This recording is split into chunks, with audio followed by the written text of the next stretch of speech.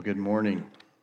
If you would turn in your Bibles to 1 Thessalonians chapter 5. We're going to be looking at verses 16 through 18, and then put your finger there and turn to Psalm 142. We will be in both of those places this morning as we continue on our sermon series on worship, especially worship to the one and only. As I sing that song, I think about this gathering, that He is the only one who makes this work.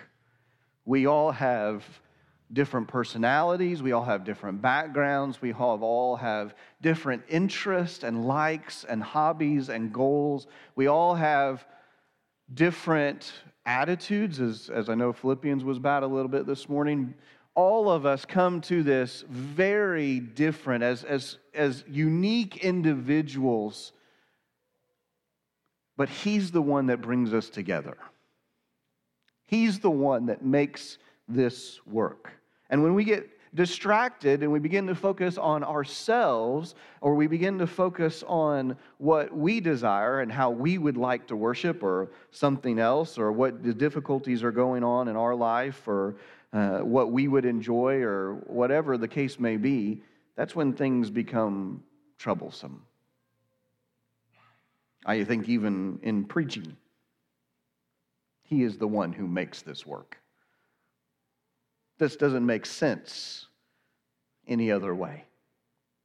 To take a book and to explain it through someone who is terrified of public speaking and not all that eloquent, He's the one that makes this work. Otherwise, it doesn't happen. Otherwise, it's a waste of our time. He is the one and the only. And so we worship Him. We make much of Him. And we've been trying over the last several weeks to figure out exactly what that means. And last week, we began to answer the question of how. How do we worship? Not in the sense of preparing our hearts for that, not in the sense of maybe how we spiritually come to that, though those are important questions as well. But what we are looking at right now is, what are the physical things, what are the tangible things that we do, that we can practice, that make much of Him? Last week we looked at the Word, and we're going to come back to that here in just a moment. This morning, as you have already guessed, we are looking at how we worship through prayer. And so if you would, please stand with me as we honor the reading of God's Word. 1 Thessalonians chapter 5. Paul is ending his letter, and he is addressing this church and giving them a list of things that he wants to remind them about in this Christian life. And we jump into the middle of the list in verse 16. He says, "Rejoice always. Pray without ceasing. Give thanks in all circumstances, for this is the will of God in Christ Jesus for you." And then turning to Psalm 142, David writes, and we see the title here, Maskil of David, when he was in the cave, a prayer. "With my voice I cry out to the Lord. With my voice I plead for mercy to the Lord. I pour out my complaint before Him. I tell my trouble before Him. When my spirit faints within me, You know my way. In the path where I walk, they have hidden a trap for me. Look to the right and see, there is none who takes notice of me. No refuge remains to me. No one cares for my soul. I cry to You, O Lord. I say, You are my refuge, my portion in the land of the living. Attend to my cry, for I am brought very low. Deliver me from my persecutors, for they are too strong for me. Bring me out of prison, that I may give thanks to Your name. The righteous will surround me, for You will deal bountifully with me." Let's pray. Father, we come before You this morning, and Lord, we are thankful. We are thankful because of all that You have done. Lord, the creation that we're surrounded with. Lord, the breath that You have put into our lungs, how You have formed us and put us together, both physically and emotionally and spiritually. You have knit every part together. Father, we are thankful for where you have placed us, Lord, and this church family that you have given us, this community that is around us. We are thankful for how you sustain us, the things that you do right now. Father, we are thankful for the promises, Lord, that you have given us that are to come, that have been assured and sealed by the resurrection of Jesus Christ. Father, we are thankful that we can come to the Creator. We can come to the one that is all-powerful and all-sovereign, that we can come to the King of Kings and the Lord of Lords, and we can talk. That we can present our ups and our downs. That we can know that you are there and that you are unchanging. And that you desire to act. Father, we pray, come. Here in this moment, right now, be our blessing in the land of the living, that we may know you, that we may be blessed. We pray this in the beautiful name of Jesus Christ. Amen. Thank you. You may be seated.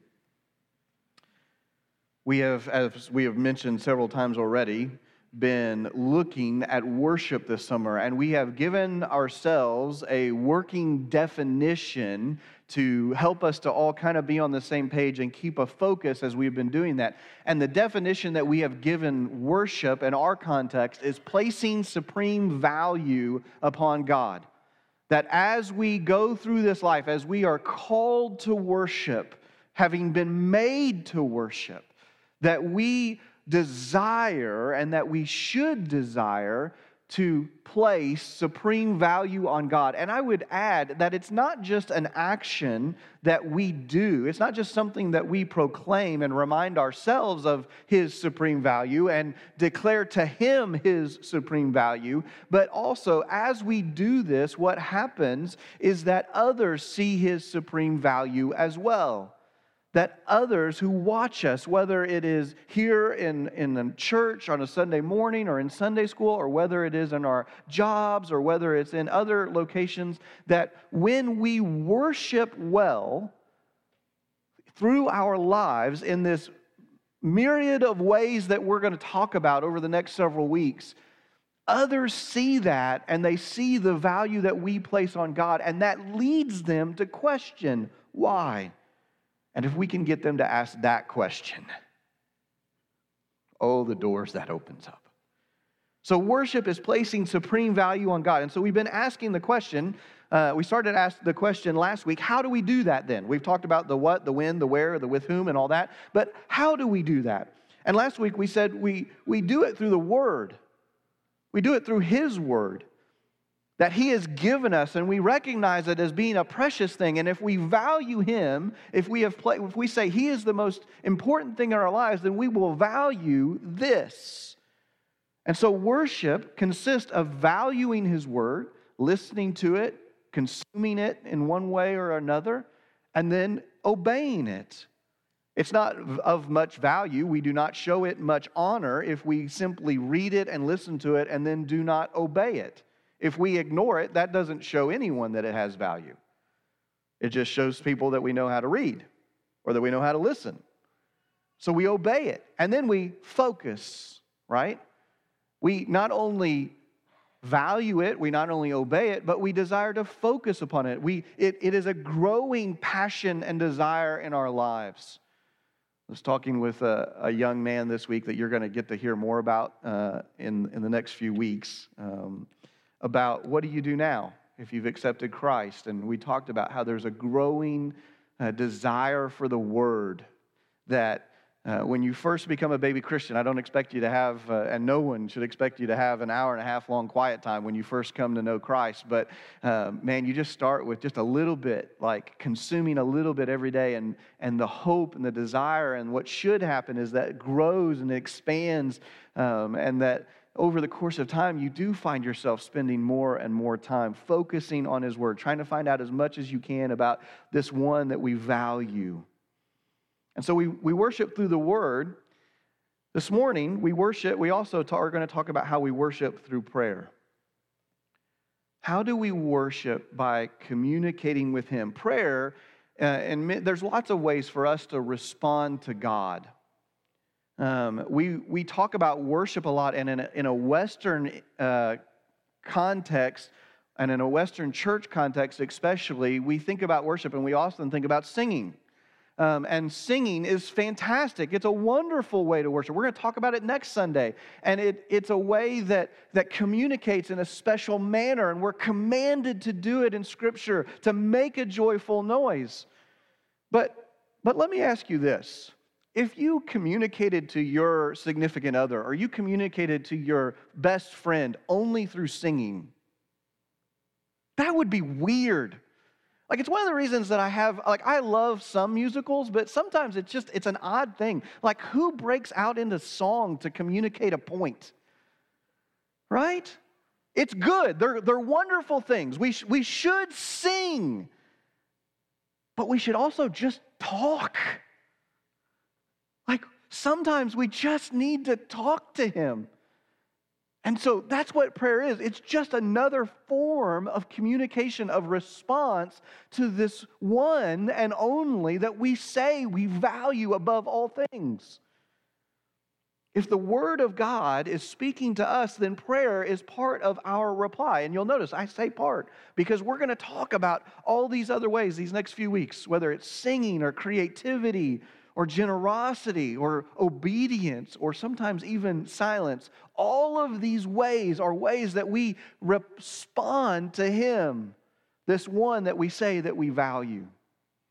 So let's take a look at that a little bit this morning. What does the Word have to say about prayer?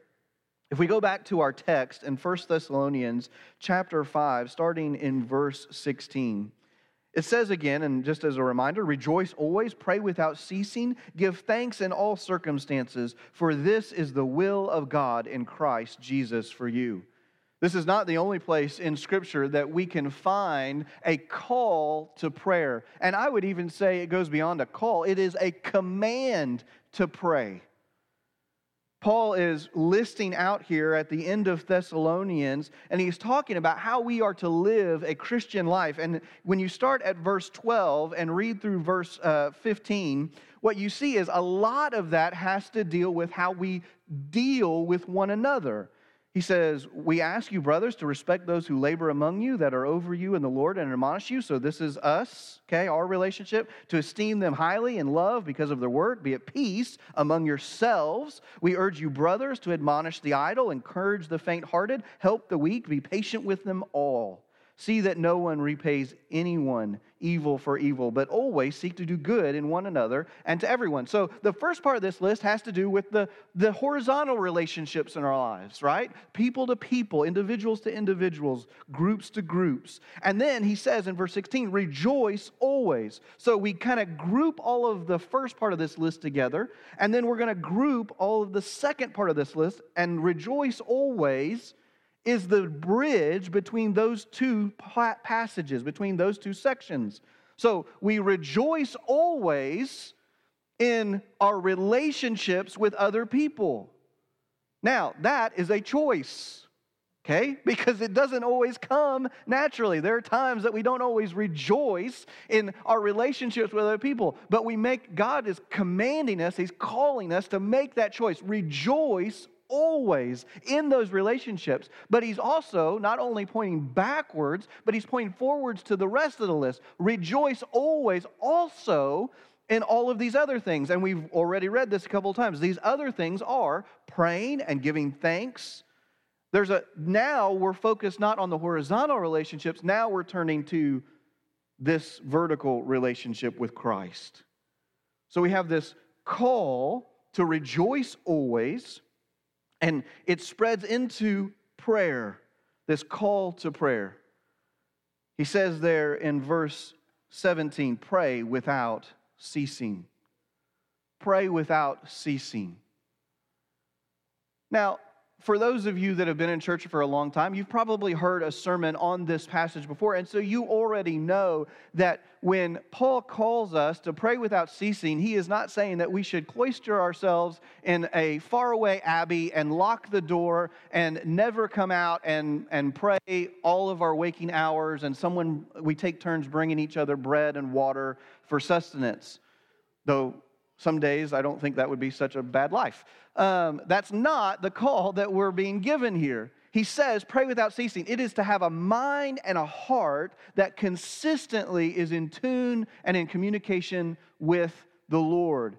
Let me give you an example of this from Scripture. If you go to Nehemiah, if you would like to turn there, you're welcome to. I'm just going to kind of quote out of that a little bit, paraphrase that. But in Nehemiah, and we looked at this story last time, Nehemiah, the first chapter, we have this Jewish man who is in exile, as are the vast majority of the Jewish people. And he receives a visit for some people back that had been to Israel. They come back, and they are sharing with Nehemiah the horrible conditions that Jerusalem finds itself in. The walls are down, enemies are coming to and from and making a mess of everything. The temple, of course, is flattened. Nothing is right. Everything is bad. And Nehemiah has a great weight upon his soul for Jerusalem and for the people of God that the Lord places there. And so what does he begin to do? He begins to pray.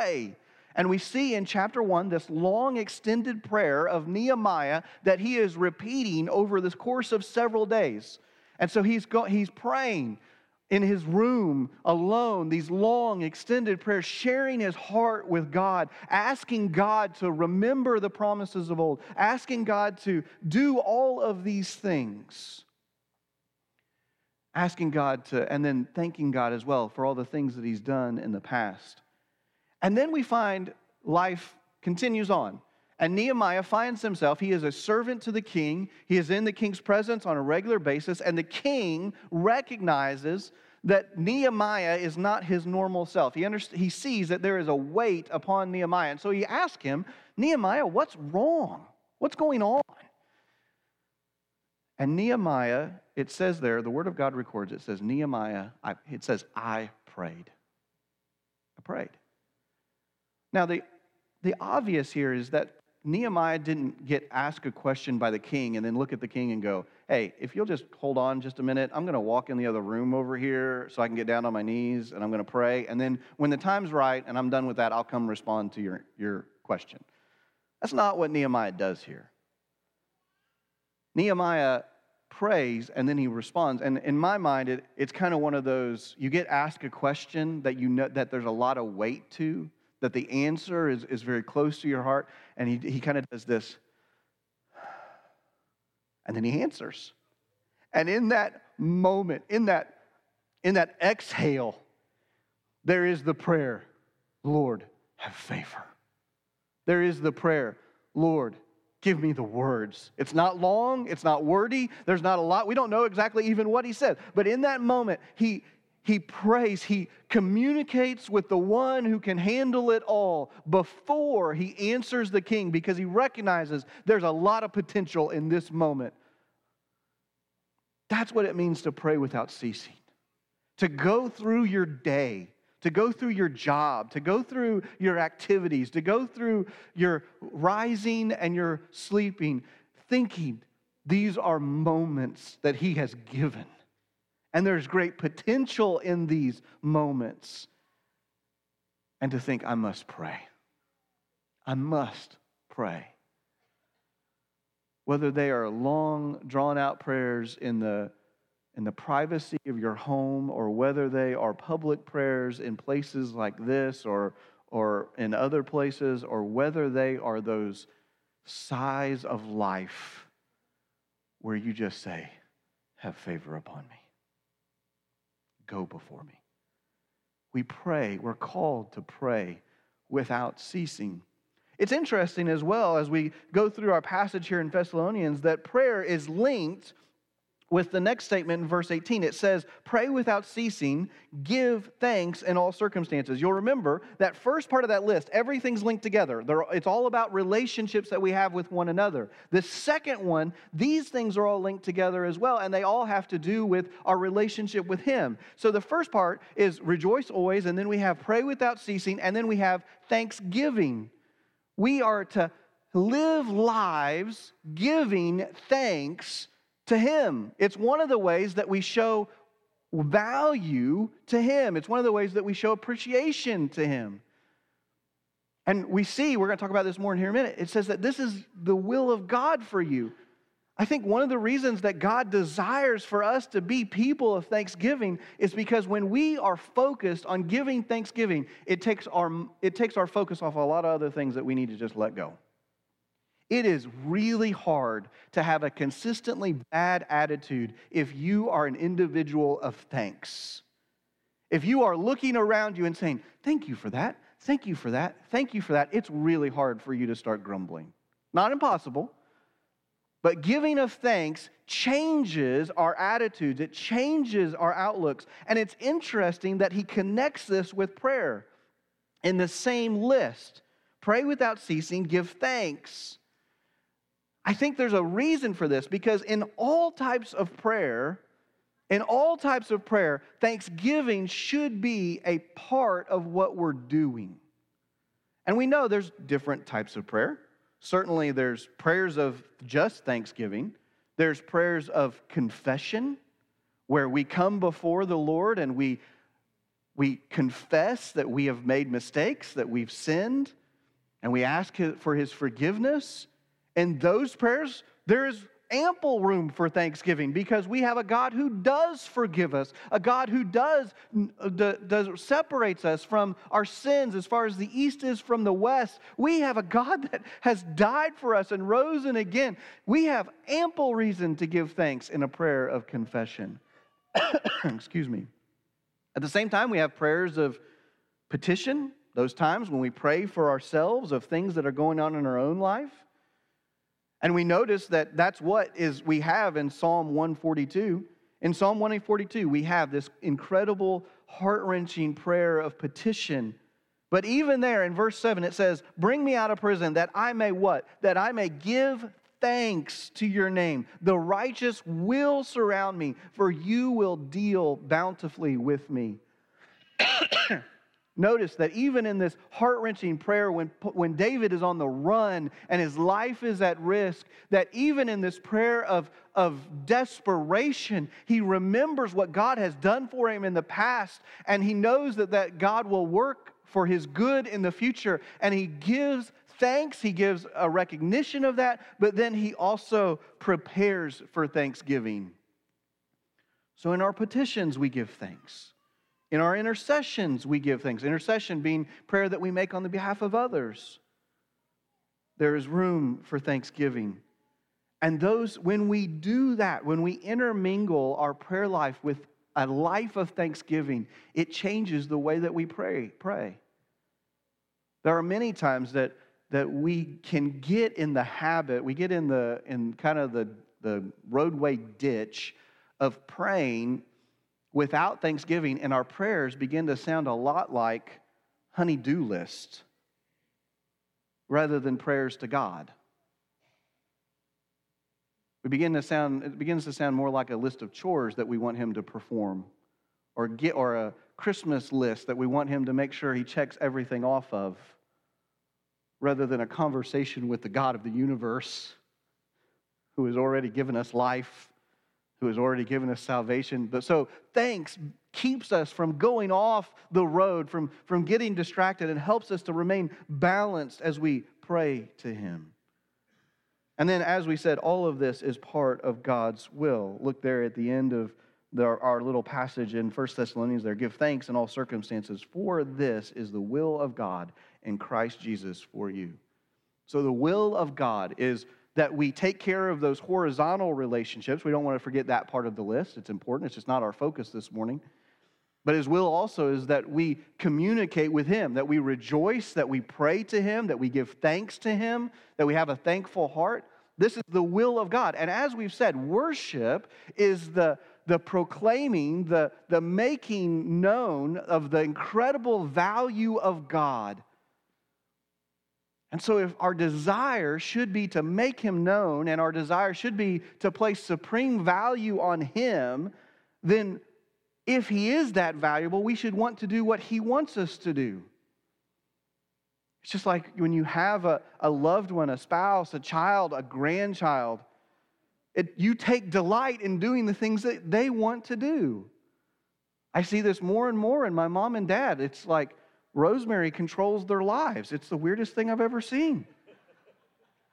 Like she says, I want to go get ice cream. And they're like, how many flavors do you want? I'm like, who are these people? Right? Because they get great joy out of doing what she wants to do. Because they value her, because they love her. How much more then if He is the greatest thing there is, and He's the greatest thing that's happened to us, should we look at Him and say, what do you want to do? And He tells us, my will is that you pray to me, that you talk to me, and that you give thanks. I don't know about you, but rejoice always, talk to me, and give thanks sound like pretty good things. It doesn't sound like He wants us to have just lives of misery. It sounds like He wants us to enjoy life. And so we see Him as being worth this immense value. And so we should hear these words. This is the will of God. And we should say, where do I sign up? Where do I get on board? So we have this call to prayer. And we see not only a call to prayer in Scripture, a command to prayer in Scripture, but we see that it is the mark of a believer's life. Believers, very simply, pray. We not only see the call and the command, we see it lived out. Turn with me really quick to Genesis. We'll just start there.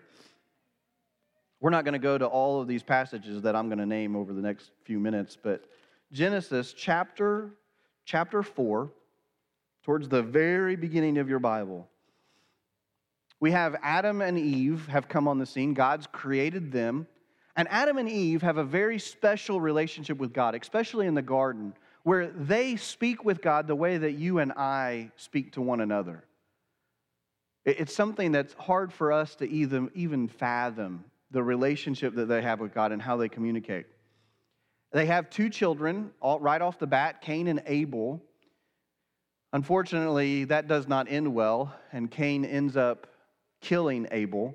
But even in that relationship, what you see in Genesis is that there is still this ongoing dialogue between God and humanity.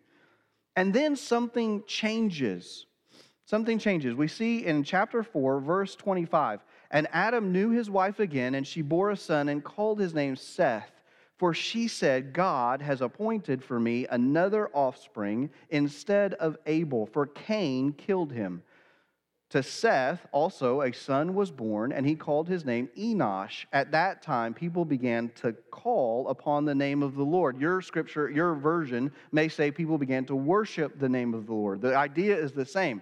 In this moment, in verse 26, at the beginning of what we would think of as the third generation of humanity, God's means of communication changes.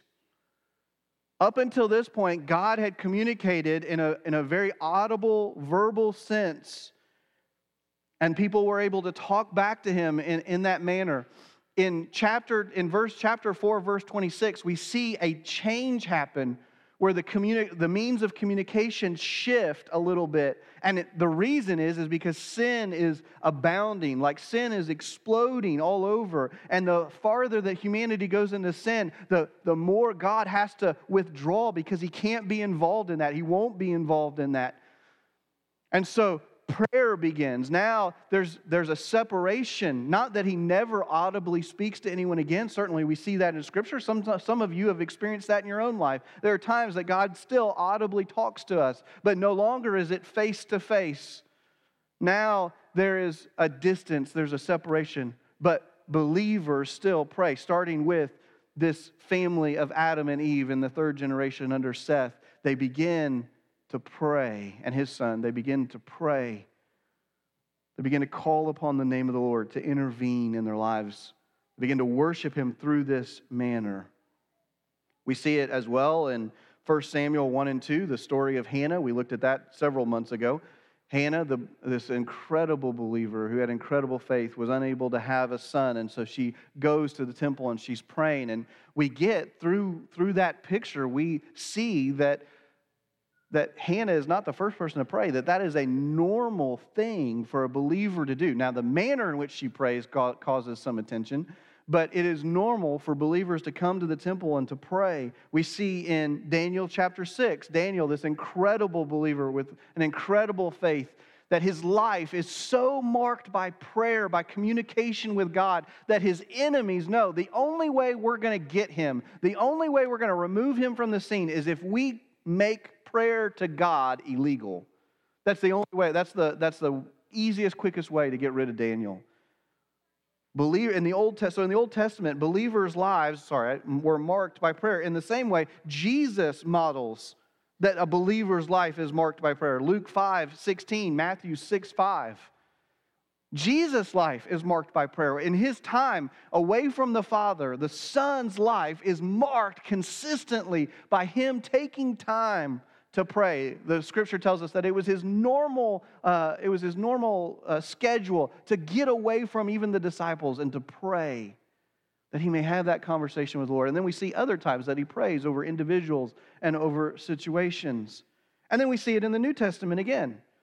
Colossians 4, we see it in Colossians 4:2. We've already read 1 Thessalonians 5:17.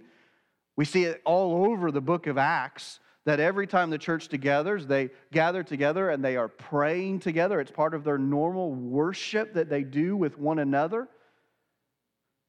It's part of who we are. And so the question begins to form in our mind, if we have been called to pray, if we have been told that this is the will of God in our lives, if we see that there is ample picture and representation of prayer being the normal part of a believer's life, the question begins to form in our own minds, if we are not praying, what's going on? If this is the call and this is the normative that believers have communication with God through the form of prayer, then if we are not doing that, then what's wrong? We're going to set that question off to the side for just a second. Ponder upon that for a moment. As we see this call, though, and as we see that a believer's life is marked to pray, then we should also ask the question, how is this worship? How is it worship? How is prayer showing the value of God?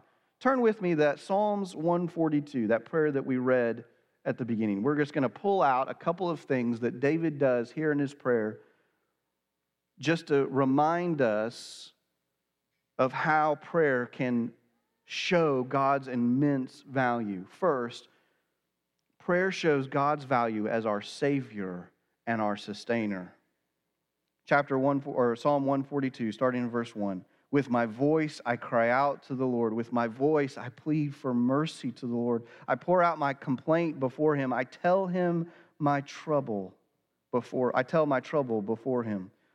Jumping down to verse 5. I cry out to you, O Lord. I say, you are my refuge, my portion in the land of the living. Going down over to verse 7. Bring me out of prison that I may give thanks to your name. The righteous will surround me, for you will deal bountifully with me. We see even in this prayer of desperation that Paul gives as he's running for his life from King Saul, that he shows the value of God as his Savior and his Sustainer. We need this reminder regularly. So often it's easy for us to get wrapped up in our lives and think that it's all about us and it's all about what we can accomplish and what we can do. And our value begins to be about how much we can provide for ourselves. And if you look around the world, certainly that is a grand measure that the world would use, is how much can you make? How much can you provide for yourself and for others? And when we pray, we are reminded that He is our Savior, that He is our provision, that He is our sustainer. Second, it shows God's value as all-powerful. He says there that His enemies have become too much for Him. He says there in verse 6, "Attend to my cry, for I am brought very low. Deliver me from my persecutors, for they are too strong for me." David recognizes in this prayer that he is unable to rescue himself. But he prays to the one who can. He prays to the one who can. As he lifts out and pours out his heart in this prayer that is recorded for us, he is reminded that though he cannot accomplish these things, that there is one who can. And so when we pray, we're reminded that we are praying to the one who is sovereign over all things. We are praying to the one who is all wise. We are praying to the one who is all powerful. We are praying to the one who can do something. Well, sometimes we need to be reminded of that. Sometimes we need to remember His value in that, and we need to proclaim His value in that. And then lastly, when we pray, we show God's value as our greatest relationship.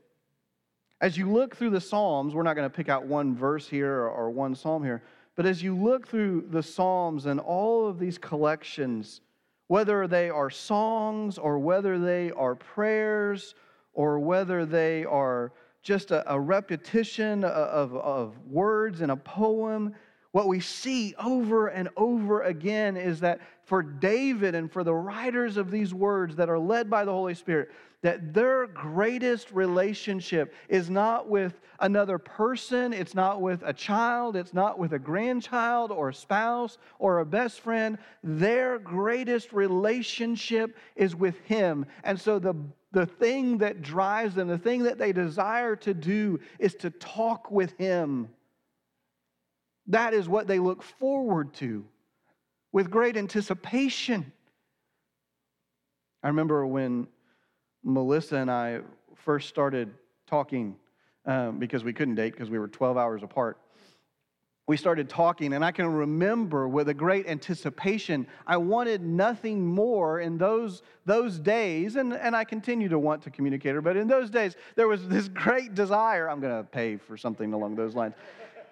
There's a great desire, right, to hear her voice and to learn more about her and to spend time with her. And so we had a general thing that at certain time on a certain day during the week that was when we would Zoom or when we would do something, when we would talk to one another. And I would look forward to that, and I would just I couldn't wait for that moment. And you just prayed that the internet worked in Madagascar. How much more then should I desire this? Should I desire that time with Him? If He is the most valuable thing in my life, if He is the greatest relationship that I have, that I get to talk with Him, that I get to know Him, that I get to share my heart with Him. And man, He's not just a great communicator, He's a great listener. He listens. He's patient in His listening. And He's wise in His response.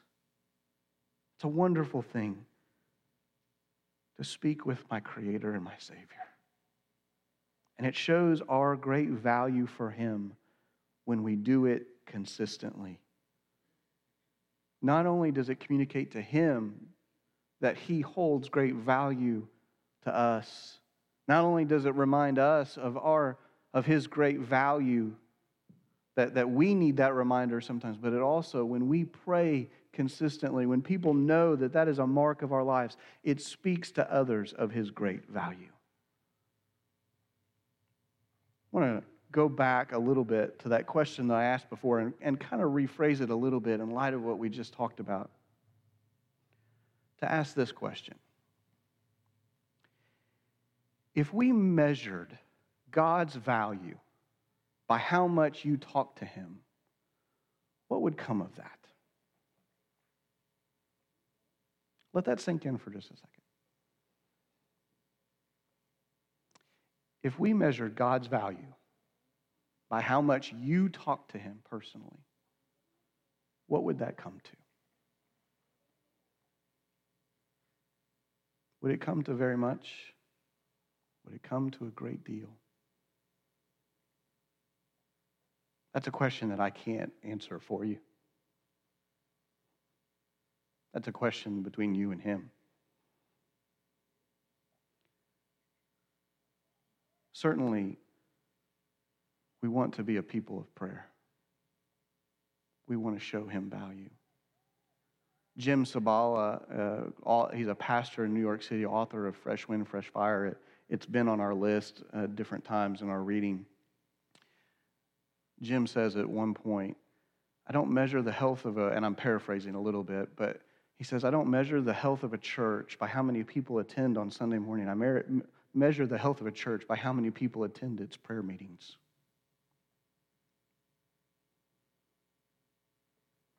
We have opportunities for you to join, friends.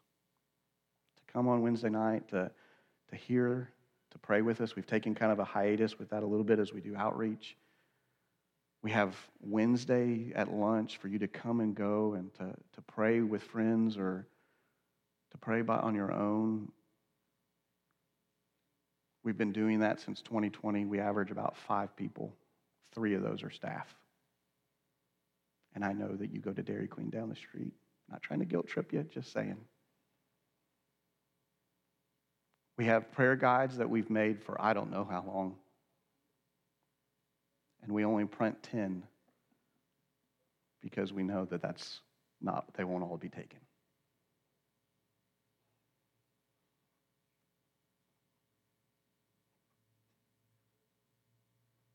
If we measured God's value by how much we talk to him, what would that come to? As the praise team comes back up and we have a time of response, I don't know what that looks like for you, but it may be for you, believer, and it certainly is for me at times, that response is repentance. To look at our own life, to answer this question and say, something needs to change.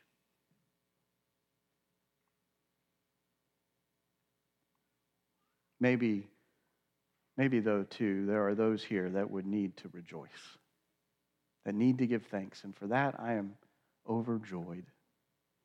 And I hope you will do so. But this morning, let's respond.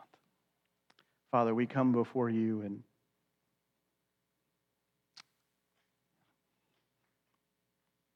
Father, we want to show you great value. Lord, we would not be here if we didn't believe that you were creator. We wouldn't be here if we didn't acknowledge that you're the Savior of our souls, that it is only through you that we gain heaven. You have given us more than we could ever dream for, more than we could ever imagine. Father, you are everything. And Father, our communication with you, it is a vital element of how we connect with you and how we deepen that relationship. And Father, it speaks so much to how much we value you. Father, I pray that you would forgive us. I pray that you would forgive us when we take that for granted. I pray that you would forgive me when I don't have that heart and that mindset of praying without ceasing. Father, I ask this morning, Lord, not that we would be guilty, not that we would be momentarily burdened, but Father, that you would look into our hearts and our souls, and that you, as the one and only, would do things that only you could do. that you would convict, that you would bring repentance, that you would encourage, that you would uplift, that you would make us whole. Father, we ask these things in your name. Amen. This morning you can come to the altar, you can grab someone else, you can pray in your seat, you can join us